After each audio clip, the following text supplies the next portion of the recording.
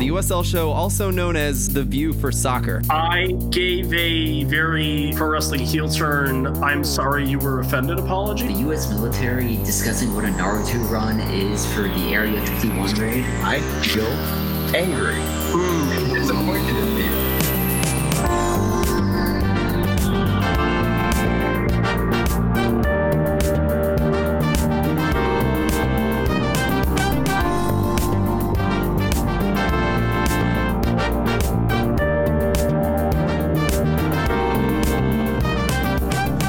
Welcome, everybody, to the USL show.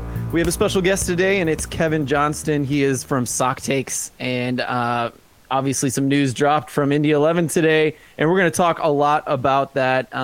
But, you know, about Soctakes, we were talking before the show that you guys are still alive, that there's still a pulse there, that you guys are going to, at some point, pick up the podcast. Tell us a little more about that, Kevin, and welcome. It's been too long. It's been too long, but we should have talked before now, right? We've both been around the game for a while. Yeah, for sure. It's great to finally talk to you in person, and it's been great connecting with you and all the other people in the BGN family. Big fan of the USL show, and I can barely even keep track of all the podcasts you're on sometimes, it seems like. So, but yeah, big fan of all you do, covering the STL scene and beyond. Yeah, and it's great to be on. As far as Soctakes, yeah, we're alive. We do have a pulse. We're kind of on a ventilator, I guess. But and it's funny because people have joked before. They're like, did like COVID kind of affect you guys? And I'm like, oh, we already were in the tank before that in like 2019. But yeah, it's for no particular reason really. Just a lot of us got other life commitments, you know, as we get older, and it's just harder to devote time to it. And so we've all kind of taken a step back. We're still around, you know, still publishing stuff here and there. Hopefully we'll bring back the podcast pretty soon, but the podcast episodes have been like fairly sporadic in the last like 2 years. We've probably only done a handful. So yeah, it'd be great to come back, and you know, because you mentioned it, we're gonna have to you on the show now, Phil, too. So gonna have to hold you to that. I'd love to, man. That'd be great. Yeah, it's gonna be this conversation I've been looking forward to for a while too. That's the way it is. Just as an aside, like as an independent podcast, I mean, it's you're volunteering, you know, usually late at night like this, doing something. And at the end of the day, I'm usually worn out. Like there's an ebb and flow to this volunteer soccer podcast thing, right? So I feel you, man. Yeah. This has almost died multiple times, for real. Yeah, I mean, it's always great. It's healthy to take a step away. You know, everyone gets burnout, no matter what you do. You know, whether you get burnout on your day job, your side job. It's going to happen eventually. So, you know, I try to, you know, I've been like, oh, is it even worth doing this anymore? But, you know, then you think back to all the work you put in. You're like, I don't want to let this baby go yet. So, yeah, there's a lot of ups and downs in this business, but it's very rewarding. Very much so. No judgment here. Everything you just said, I felt that with every ounce of my being. So, but yeah, I mean, I brought you on tonight to talk about Martin Rennie, of course. So, you know, the club announced the other day that mutually parted ways with Martin. And, you know, this time, this is our second recording here. This time I've got the quote pulled up. Let's chat about it, and then I'll pick out some little sentences to read. But, you know, perhaps Martin saw this coming. Perhaps he knew, because there was a local broadcast you were explaining that had an interview that we weren't able to see on ESPN that said some not damning things, but just very, very forward things, almost like he knew it was coming. How did you find out the news, and how did you feel about those quotes once you found them? Yeah, I found out the news just kind of like everyone else did. I woke up, was getting ready for work yesterday, and sure enough, the huge bombshell. In fact, my wife was joking that she saw the news before me, so she told me, she was like, did you know? And I was like, oh, wow. And so she felt kind of excited that she broke news to me. I'm like, great, some beat writer I am. But yeah, it's been kind of a whirlwind 48 hours, and everything kind of happened really fast. And it was definitely a bombshell, definitely caught a lot of people by surprise. But yeah, it's crazy times here in Indianapolis. Yeah. So that interview that wasn't on ESPN Plus was on what is Wish is where you're broadcasted locally. Is that right? Wish TV Channel 8, which also has a sister station of My Indie TV 23. So it's kind of the same network, but a different channel. So, but yeah, it was on, I think, My Indie TV 23. So if you had a DVR and were able to like pause your TV, then you could have seen that tumultuous interview. There was another post-game interview on the Indy 11 official Twitch page, and those comments weren't as bold. He still was kind of complaining about the pitch there and complaining about how he can't get his team to play how he wants there. But he wasn't, I guess, to kind of describe it as flying off the rails. He wasn't really quite amped up and turned up to 100 in that second interview, more so than the first one that a lot of people didn't see. But as I mentioned to you before we started recording, a great place to see those comments. My buddy Drew Thompson, who does a great job covering the Indy 11. His website is The Game Beckons. I urge you all to check that out. He's got great coverage. But he captured the quotes, and so you can see the more juicy stuff you can find there, as opposed to, you could go rewatch the second post-game interview on Indy 11's Twitch, but that one's not as exciting. Yeah. I'm gonna skip around. So I've got the gamebeckons.blogspot.com right in front of me here from Drew's awesome article, which I will also refer back to, I'm sure, multiple times in this chat here. So I'm going to skip around the quotes that everyone's been talking about today. I've retweeted a couple times if you want to find them there as well. Rennie says, I've been struggling to coach well on this field, and I don't know that I'm the right guy to take it forward. Is when my eyebrows first raised, for sure. A little bit of surprise of how blunt he was being, skipping down.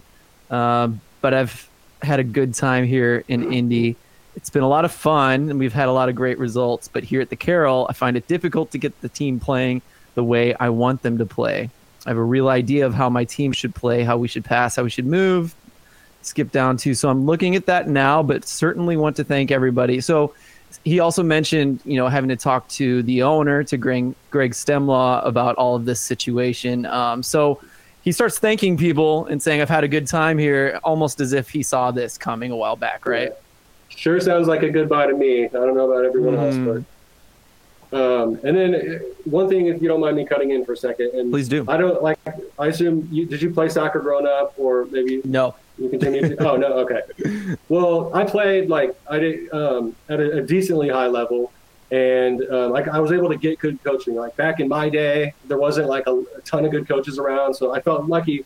I had a great coach in my club.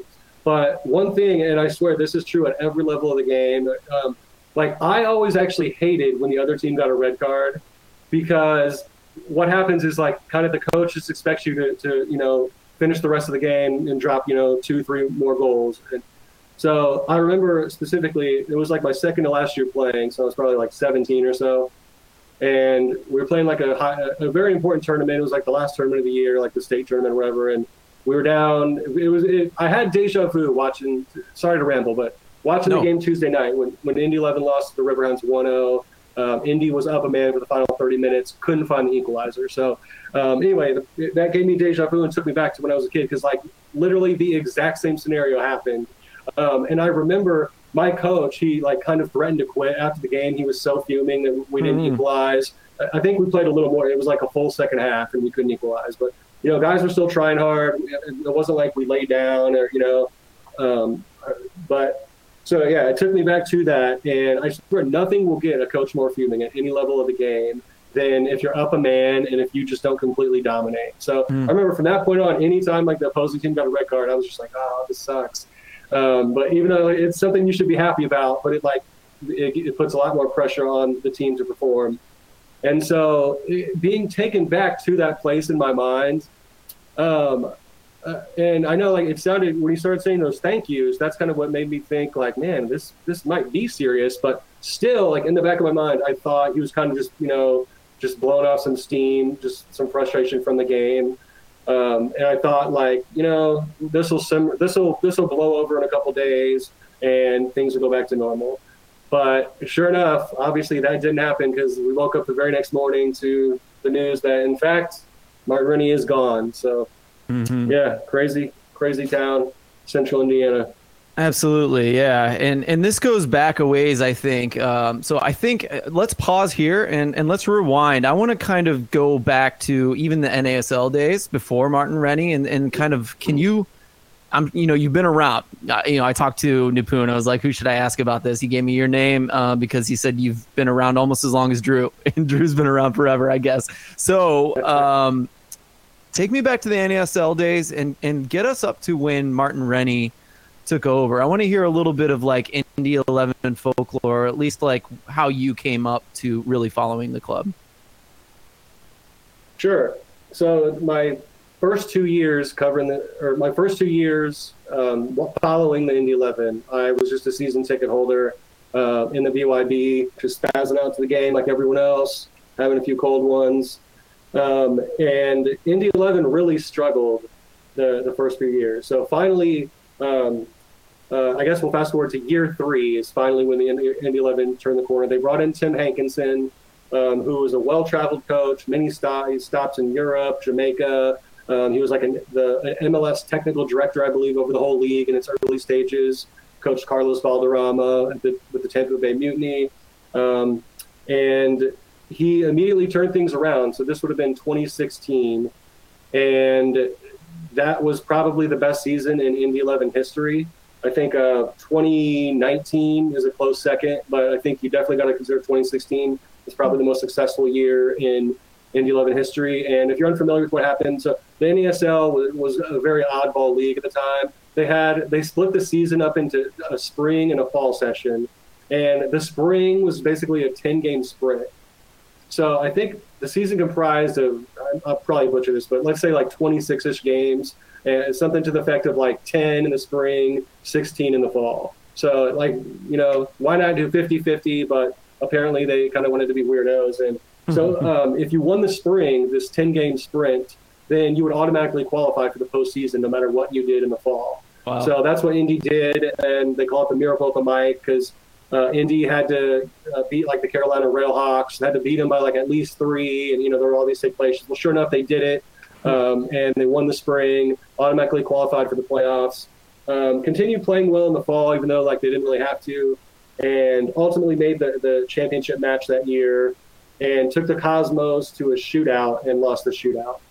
So Hankinson brought immediate success in his first year, and then 2017. The 2016 roster was made up of a bunch of old players. It was kind of a swan song team. A lot of guys up there in age that, MLS vets, like vets from overseas. And so that team kind of like aged overnight, I guess would be a fair way to describe it. They immediately started struggling in 2017.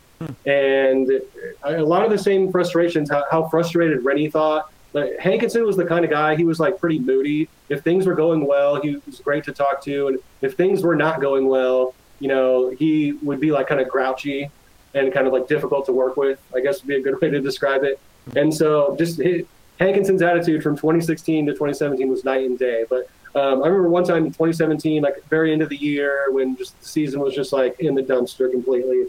And he told me, he was like, if I could just start next year with a blank slate of paper for my roster, like I'd be way better than I am here. Basically threw his whole team under the bus. Just like, give me a clean, or give me a blank sheet of paper for my roster for next year. And let's go. But yeah, so he got let go after that year. And then Rennie came. When Rennie joined the 11, it coincided with the Indy 11's move to USL, the Indy 11's move to Lucas Oil. And so he took over then for the 2018 season. And feel free to jump in with another question. I know I'm kind of rambling off the whole history. No. This is what I wanted. Yeah, this is what I wanted because NASL is. I have such a fascination with it because I don't know much about it, and it seemed like this weird mix of like I don't know, like the really high end players, some of the really high end clubs mixed with teams like Indy 11, and it's really cool. I'd heard about the Miracle on the Mic, but I didn't know the full story. So I think a lot of USL guys are like that, and I hope, like me at least, that they will learn to appreciate the NASL days and love it and hear more about it from time to time. We need to get guys like you on the show more often. But so thank you for filling me in on that. But I think that's one of the things in Drew's article that he mentioned how Hankinson actually they drew like half the games under Hankinson, I guess. And so, Rennie taking over, it actually seemed to have been a bit of a bump, and people really liked Rennie when he took over, and there was a lot of success in the early days for sure. Let's talk about Rennie though. Compared to Hankinson, what was his style once he took over? Was there like a flip of the switch, and what did it look like in comparison? Yeah, well, that's what's so interesting about the return to Carroll Stadium, because Rennie hadn't had to deal with that stadium too often. And I think that a lot of Rennie's frustrations, it does show his lack of adaptability as a coach, because what Hankinson did for that very successful team in 2016, which this style of play is becoming more and more outdated as time goes on, as you know, but likes to play in a lot of crosses, you know what I mean? Get the ball out wide to people that give very good service, get a traditional box striker, Ayman Zaid, put him up there by the goal.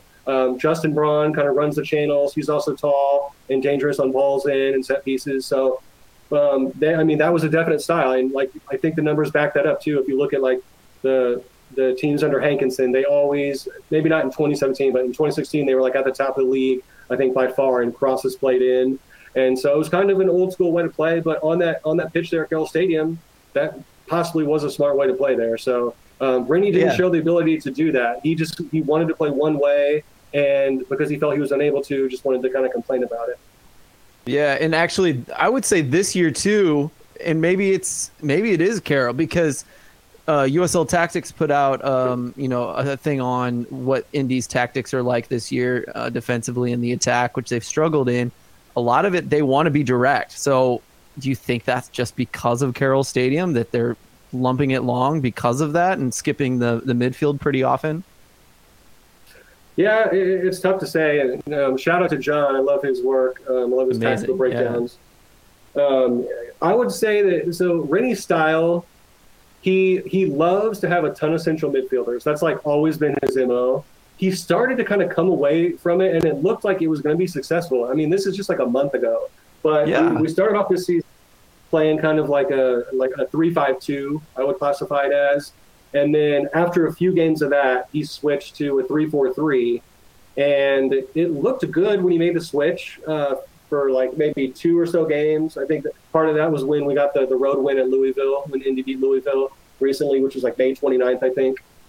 And it's just crazy because at that point, for one, Rennie, in my story today for the Indy Star, I kind of broke down his legacy and where he stands. And as you probably know, living in the Midwest or near the Midwest, people around here are obsessed with Indiana basketball. Oh, it's the greatest thing ever, which I would tell you, I am a fan myself, but people are kind of delusional and crazy around here about it.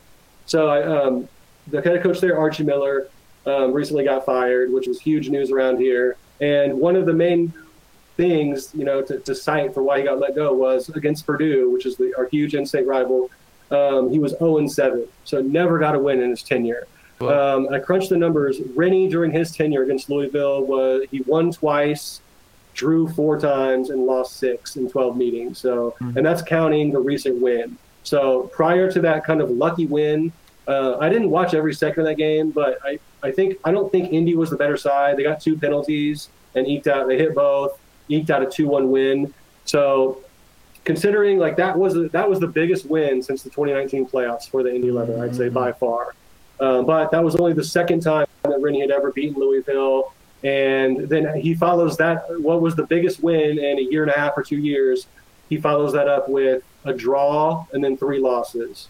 So that's kind of what happened to Rennie. And I'm sure we'll get into this more a little bit later, but I don't know that he was imminently going to be fired. If he didn't throw that little mini tantrum after the match on Tuesday, I think we're sitting here and Martin Rennie's still the coach of the Indy 11. Oh, really? I mean, I think it's I don't necessarily think that him getting fired was imminent, from what I understand. So that's where I want to, I'll cut in here because, and this is what I was thinking too. So when Drew wrote this in his article, I was like, this makes sense to me that, obviously I'm a St. Louis FC fan, right? So, last year we had the group of death and I didn't think St. Louis was going to get out of it. And I think a lot of Indy fans were extremely disappointed with how it went down, and St. Louis is able to beat them out for the second place spot, of course, behind Louisville in the group before. And so Drew almost drew this picture of the fact that Indy didn't make it into the playoffs last year put him on thin ice. And then this year, after this many losses, perhaps they said, if this and this and this happens, then you're definitely going to be out. And maybe those things happened and he knew he was on his way out and said something. So, this is just Drew speculating. This is me saying that's what I assumed happened based on what happened. But you're saying the opposite. So I think that's very interesting. Yeah, I mean, I don't think, I guess the best way to explain it would be, so a lot of people like wanted, or it made sense to think that Martin Rennie might be on the hot seat in the offseason, this most recent offseason. But like most people in the know thought it was like probably very unlikely that he would be fired. And okay. I'm not trying to like shame Division II or anything, but it's like, if you're an NBA coach, you're always on thin ice and you could even make the playoffs and get fired. You have a little bit longer leash when we're talking about lower division soccer. You know what I mean? Yeah. So definitely. Not to say that the Indy 11 aren't trying to win or whatever, but if there's a healthy culture, if we're connecting with the community and people are attending the matches, I mean, so winning is very, very important. It's not that it's important, but like he's not being judged as hard on results maybe as a coach in like in a major sport in the U.S. let's say. But so I do. Oh, sorry. Go ahead. No, so maybe perhaps the alternative could be possible that perhaps he was done, and we're just speculating, of course. We're not saying any of these things are true, but I just like to get the options out there, the possibilities out there that perhaps he was done. Maybe the Carroll is that bad, and if he was stuck playing on it for the rest of the year, he just couldn't handle it anymore. He has a good resume. He can go somewhere good, after this. So perhaps he was just done. He didn't need it anymore. What do you think about that possibility? Yeah, potentially. And I mentioned to you off the air before we started recording. So in kind of digging to kind of see what happened here, because when Martin Rennie flipped out about the pitch on Tuesday, it wasn't the first time this season. And it kind of took me aback when I heard it. I'll get to this story in a minute, but it kind of took me back because I'm like, man, he's still griping about this pitch, right? But I'm like, I'm sure in my head, I'm like, surely there's more to this story than a disgruntled coach about a playing surface, right? So I approached it like kind of trying to disprove. I'm like, maybe the management was breathing down his neck and he was just on pins and needles about to get fired any day. And I do think that his seat was starting to get hot, and I think that there was like pressure being put on him. But like if you look at where Indy's at, okay, they're in 5th place right now in the Central Division. That's just one game below the playoff line. There are a couple teams around them in the table right now that have like a game in hand or whatever, but it's 8 games into the season for them. The season is so far from over. They're only 6 games out of first place for the division. So this season is not like in the tank by any means whatsoever. So I don't know. It blew my mind because I guess I'll jump into this quick story if you don't mind. But so first of all, Martin Rennie was not brand new to the pitch at Carroll Stadium as of like the first game of the regular season. Due to schedule conflicts, Indy hosted 2 playoff games there in 2019, and they also had 2 preseason games, I believe, before the season started this year, and I'm sure like countless training sessions. So he was familiar with the drawbacks of the pitch at Carroll Stadium, right, coming into the regular season. So flashback to the home opener against FC Tulsa at the Mike. Indy, I think, was the better side. I think they outplayed Tulsa like slightly. It didn't dominate them or anything, but kind of were on the end of a tough result. They lost 2-0, and I did not witness this, but I guess you classify it as like kind of a mini tantrum. But I had heard just catching wind like in the press box that Martin Rennie, he kind of threw like a mini fit. Like I guess he just kept repeating like the pitch. Just for clarity's sake, I don't know if he was repeating like pitch, but it just reminded me of like an 8-year-old tantrum of just like saying the same word, So I guess like, hey Martin, where are you going for dinner after this match? The pitch, the pitch, the pitch. He just like somehow something flipped, I think, in his head after that first home opener, because I remember thinking, I was like, man, he's not new to this venue. But I guess, and sometimes, people, if he was on the hot seat, like more than I thought, I guess, some people, if you're in a tough situation, you look for a way out. I also cover like boxing here locally. And I guess to make a comparison, it's like, you start to get, let's say, a cut over your left eye, right? And, you're fighting a guy with like a big right hook. And you can still see, but like if the trainer or the doctor asks you like, hey, can you see? Maybe if you're looking for a way out, you kind of say, oh, I can't really see, maybe we should stop this or whatever. So I think like as like pressure was kind of mounting, I think that kind of became his scapegoat that he latched onto, this hating the surface so much, right? Because like the story I wrote, it kind of, I almost felt like I was focusing on that unnecessarily too much. But at the same time, as I mentioned earlier, I was trying to find like another smoking gun, like surely this is it, but I couldn't, at least in my digging, I couldn't really find that he had been given like an ultimatum recently, like, hey, if you lose like these next 2 games or whatever, you're out of here, So I don't know if he was putting more pressure on himself. Possibly I'm not privy to conversations, and maybe he was massively on the hot seat, hanging on by a thin thread. If that was the case, I wasn't privy to that. But thinking back to how he reacted about the field in that first game, and then he kept reiterating and complaining about the pitch, and then even in his meltdown and his saying thank you and I need to talk to the owner, and he's very specific about how he can't play his style on this surface. So I was looking for better reasons, but I'm like, man, this guy really does hate this surface. Yeah, so, yeah, could be that. So quickly, what is the surface like? I thought, isn't it a turf? If I remember correctly, I've been there. I just don't remember. It's I guess you could call it kind of old school AstroTurf. So Okay. Lucas Oil Stadium, where they've been at the previous 3 seasons, also has turf, right? But this is NFL turf we're talking about, where the Indianapolis Colts play. So it's the highest grade possible. No one ever likes playing soccer on turf, but if you're going to play, and in fact, like the turf was recently upgraded, I think, prior to the 2020 season.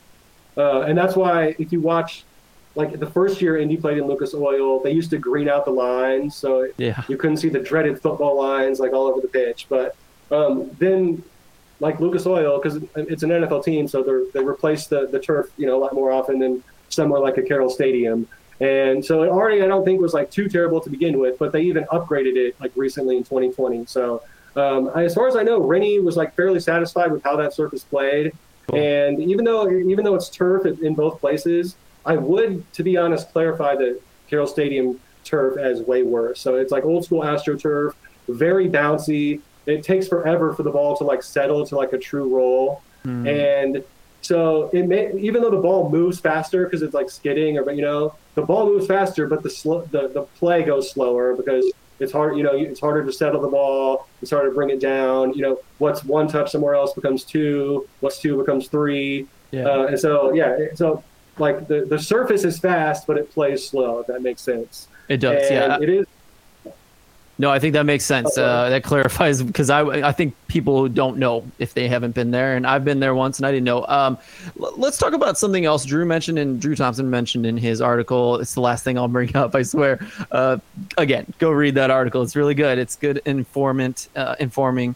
But scorched earth policy with players, right? He kept mentioning that, and it felt like a fan's attitude toward Rennie. As fans, we get very attached to players, and this idea that Rennie would drop half of his team every year and instead of retaining some of those guys. Drew obviously saw that as a very bad thing.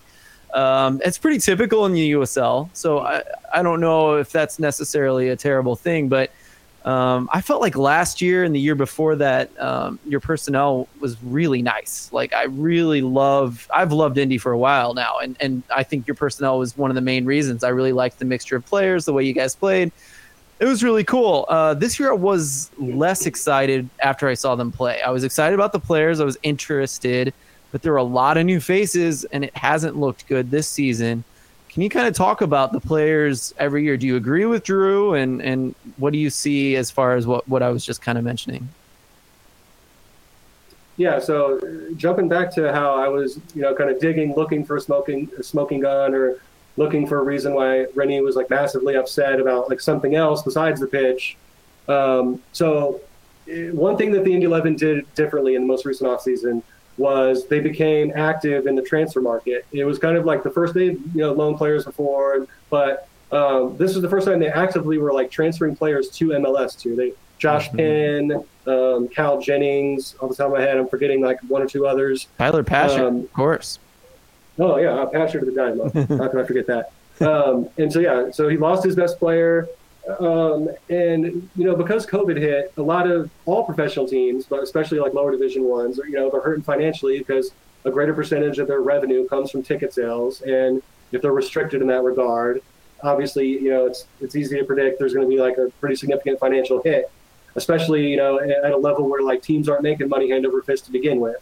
So Rennie, like none of this stuff happened without Rennie's approval. So even if he reluctantly like went along with it, so like in my digging, he wasn't like he didn't fight the move to Carroll Stadium. He might have like asked like, hey, is there any chance we could like replace this? And like they said no, but it wasn't like this massive point of contention. And also I'm sure like Rennie probably wasn't pleased about losing Tyler Pasher and some of those other guys, but he viewed it as like kind of necessary given the financial state of the club. And so he was like on board / signed off on a lot of these moves, and like I said, it could have been like reluctantly. No one wants to dump Tyler Pasher, one of the best players in the league. I'm sure he would have loved to have him. But at the same time, he's not going to hold back a player's development if he's capable of getting minutes at the highest level around here. You got to let that happen. And so, yeah, as you said, the roster didn't blow you away this year. I don't think the roster is too bad. You're right about the roster last year, by the way. I was very impressed with it, and I'm shocked that a roster that strong can't make the playoffs. So that's definitely like a blemish to Rennie's legacy. But, I think the roster right now is good enough for this team to make the playoffs. So I don't think it's terrible. Yeah, and I think there was a lot of turnover, so I do think he was still going to have to work with it. But I think if you see any team that has a talent like Tyler Pasher, that when you lose them, it's just like it's a massive change. It's a massive transition. I think it's really hard for a lot of teams to make up for that because, you saw it with Romario Williams when he left Charleston Battery. That was like, boy, it destroyed them when that happened and for a year, and then they were good the next year. So, I guess I've just been thinking about that kind of stuff, about how you felt about this roster, and how I felt about last year. And there were also some weird things going on too, is, Ilya Illich left without getting tons of minutes for you guys last year. Really talented player, at least in his previous club. And Anna Voltson left mid-season, right? Didn't he go over to Sacramento after? I don't know if that was like just a fit problem. Dane Kelly wasn't playing every game for a while, and it felt like some really strange stuff was happening throughout the years. Did you ever get any vibe that had anything to do with maybe his personality or the player's personality, or just a bad mix of the two? I don't think it has anything to do with personalities. I think it's just purely a style, a coaching style, a tactical thing.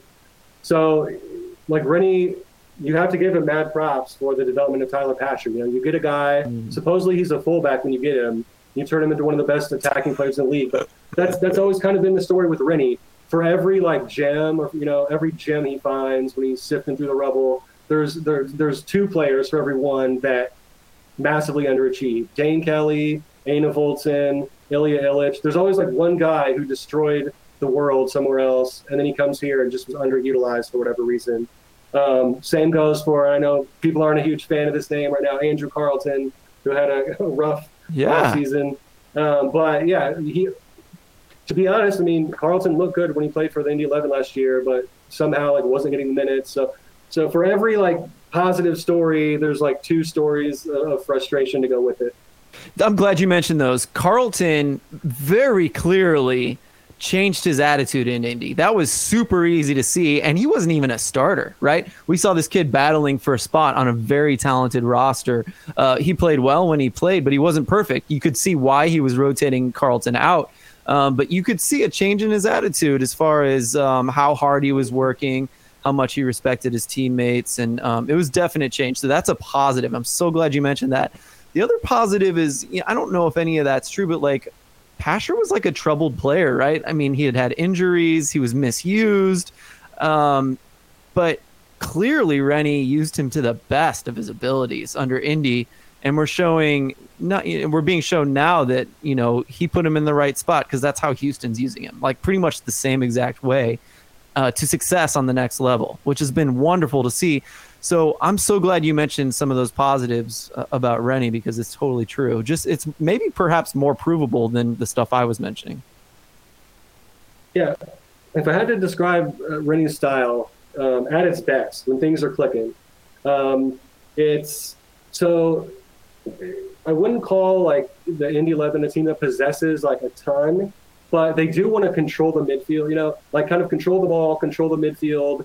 Without maybe dominating possession, and if you look at like the passes completed stats, like Neville Hackshaw and Tyler Gibson, who we had the 2 years prior to this year, those guys would always be like high on those lists of minutes played and passes completed. And kind of the way things work, I guess the best way to describe it is a Rennie team at its best kind of wants you to lull you to sleep, kind of suffocate you in the midfield and frustrate you in the midfield, and then hit you out on the counter. Oftentimes, that's getting Tyler Pasher into space.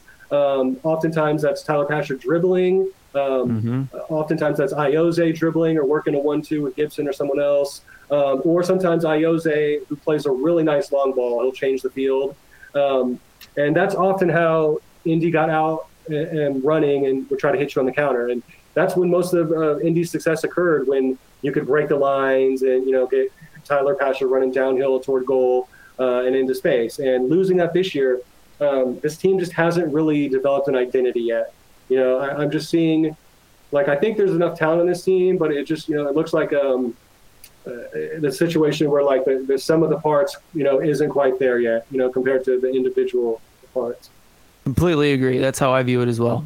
So I'm interested to see, the next coach, obviously an interim coach for a little while here, how the team's used in the near future. So what do you think? Where do you want to go next, Kevin? You can bring up some other things. We can maybe fit in one or two more topics tonight. Sure. Yeah. Well, I also was like, okay, because Indy was having a great season in 2020 at one point. They were atop the table for a while, and things just started to spiral out of control. And, so I'm like, did he lose the locker room? I was wondering that because I wanted to point out, like Drew Connor, who played a year and a half under Rennie in the central midfield. He replied to a local broadcaster here, Rich Nye, who captured, like, he was one of the first, blue check mark Twitter accounts to mention like the Martin Rennie comments after the game, the alarming comments. And so his tweet's the one that, kind of got the most traction. And so if you down below that tweet, Drew Connor replied to that tweet. And saw that. I don't want to butcher that. So his exact quote was blaming ... again. Right. So that's obviously a negative comment about a player who, was on the team last year, not on the team this year. So I was digging too. And what do the players think of Rennie? What did the players think of Rennie last year? Did he lose the locker room? Is that one of the reasons why there was so much turnover this year? And what I found was really that it's not accurate to characterize that Rennie lost the locker room. I think some of the stronger personalities, like a Drew Connor, I think their patience started wearing thin. But by no means, if you ask like a Tyler Pasher, like a Patty Barrett, I think they respected Rennie. I don't think they hated playing for him. So even as bad as things got, and that very talented team missed the playoffs, as things came completely unraveled as the season wore on, there were a couple disgruntled players, but like by no means was there this like, a universal vibe around the locker room, like, oh man, we don't want to play for this guy anymore. And so despite all the roster turnover, that wasn't necessarily a factor. I think more so just the results. And also, selling a lot of players and transferring a lot of players, you have to replace those guys. So, but yeah, just the roster turnover, I guess, was more like performance-based and not necessarily an indication that, the whole thing was burning down in Indy, per se. Yeah. And then one other thing I wanted to add, if you don't mind. Yeah. So, first of all, this is petty. And I think we've all liked, or favorited a social media post that maybe you do it to you're kind of on autopilot, you're scrolling through and you might, because you're like acknowledging, oh, I saw your tweet, and you're like, oh, I probably shouldn't have liked that because it was like really negative about, and I don't agree with the opinion or whatever. So, but one of the assistant coaches last year, Juan Guerra, who is now out in Phoenix, he's now an assistant for the Rising. Someone also, this was in the off season. This was shortly after the 2020 season ended, but someone made like a very negative social media post that like Rennie should go, we need a new leader. And like Juan Guerra had liked that post or favorited that post. And, someone always, I didn't see it, but someone always sees it and screenshots and then shares on social. So I probably a waste of time to even say that because I do take that with a grain of salt if I'm being honest. But at the same time, when I saw Drew Connor's tweet, it kind of took me back. And hey, I wonder if Juan Guerra, if he had negative opinions. But like I said, I couldn't really confirm that Martin Rennie had lost like a large contingent of his players or anything. So I tried to find the conspiracy theories, and there weren't too many. Good. I tend to make them up in my brain. I always actually enjoy, just like earlier when I kind of went negative on thought of all the negative things that Rennie could have done. You brought up some positive ones. I tend to need that. So good teamwork today, man. Yeah, for sure. Anything else you wanna mention? Maybe some stuff about future Indy.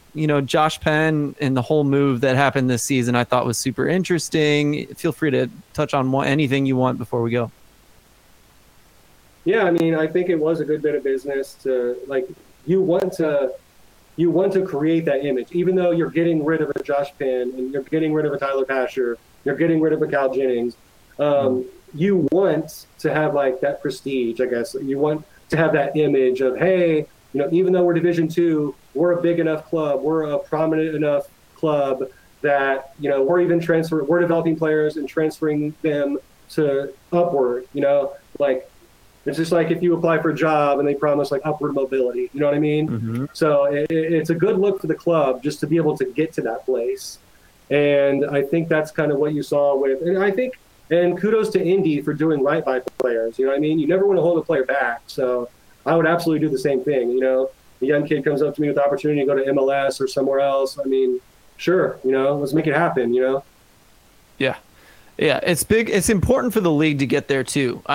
I really do hope that there was money involved that helps the club more than it hurts it. That's debatable, of course. But, the USL, I'm sure the league really liked that move, especially now that we've seen, other than the injury, I mean, he was really good in those first few games. Like, you could even argue that Houston's been bad since he got injured, actually. So I think it's really interesting to see that move, and the league needs more of it. And so I'm glad Indy went along with that, even though, the trade-off being maybe they had a really tough start here. Yeah, I don't think anyone should be giving up on the season yet. You know what I mean? Oh, I agree. Like I said, 5th place. It looks terrible, but yeah, I mean, you lost 3 in a row, but you did just pick up the biggest win, beat rival Lou City. And I don't know if someone's going to be able to right this ship, but I mean, so like some of the teams in the Central, even teams that are above Indy right now, I mean, they're talented, but they don't like jump off the page as being night and day better than, some other teams, or, they don't look like, the best side of the league or anything. So I think the Central is very competitive and very even. And I think Indy has a decent chance to right this ship. So if the interim coaches are, kind of able to get everyone on the same page. Yeah, and there's always a new coach bump. Everyone likes to talk about that. It'll happen, right? And to be honest, there's a good base there. If Indy just continues, they've had some ugly defensive games recently, but I don't think that's them naturally. I think if they can defend, solidify that, and maybe there's fresh ideas that come in or a little more freedom. Things happen with new coaches that maybe the attack will figure itself out. And, if they solidify the defense or keep it sturdy and they come up with attacking ideas, Indy's going to be a very dangerous game. And let's be honest, all you got to do in the USL is make it to the playoffs, and then Lord knows what you could do from there. A whole season can be terrible. If the playoffs go right, everyone's happy, right? So I could very easily see Indy doing that. I'm glad you mentioned that earlier and repeated it at the end here, because the USL in a way can be a very forgiving league in that way, right?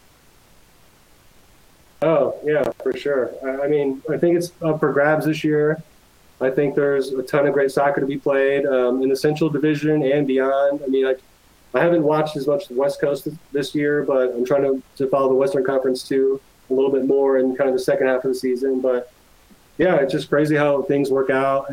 Indy was atop the table, looking great just a month ago, and now things just completely went south. So yeah, who knows? Anything's possible in this league. Absolutely. I think we'll stop there, though. Thank you so much, Kevin. It's Kevin Johnston. While you were talking, I was able to figure out that you wrote that article for the Indy Star. To be honest, two things happened there. I tend to gravitate toward the ones like the blogs and the Indy posts. And so I read Drew's article, and I saw that a local newspaper had an article. I just skipped right over it because I didn't realize it was you. You know, it's a great article. So I'm so sorry that I skipped over it.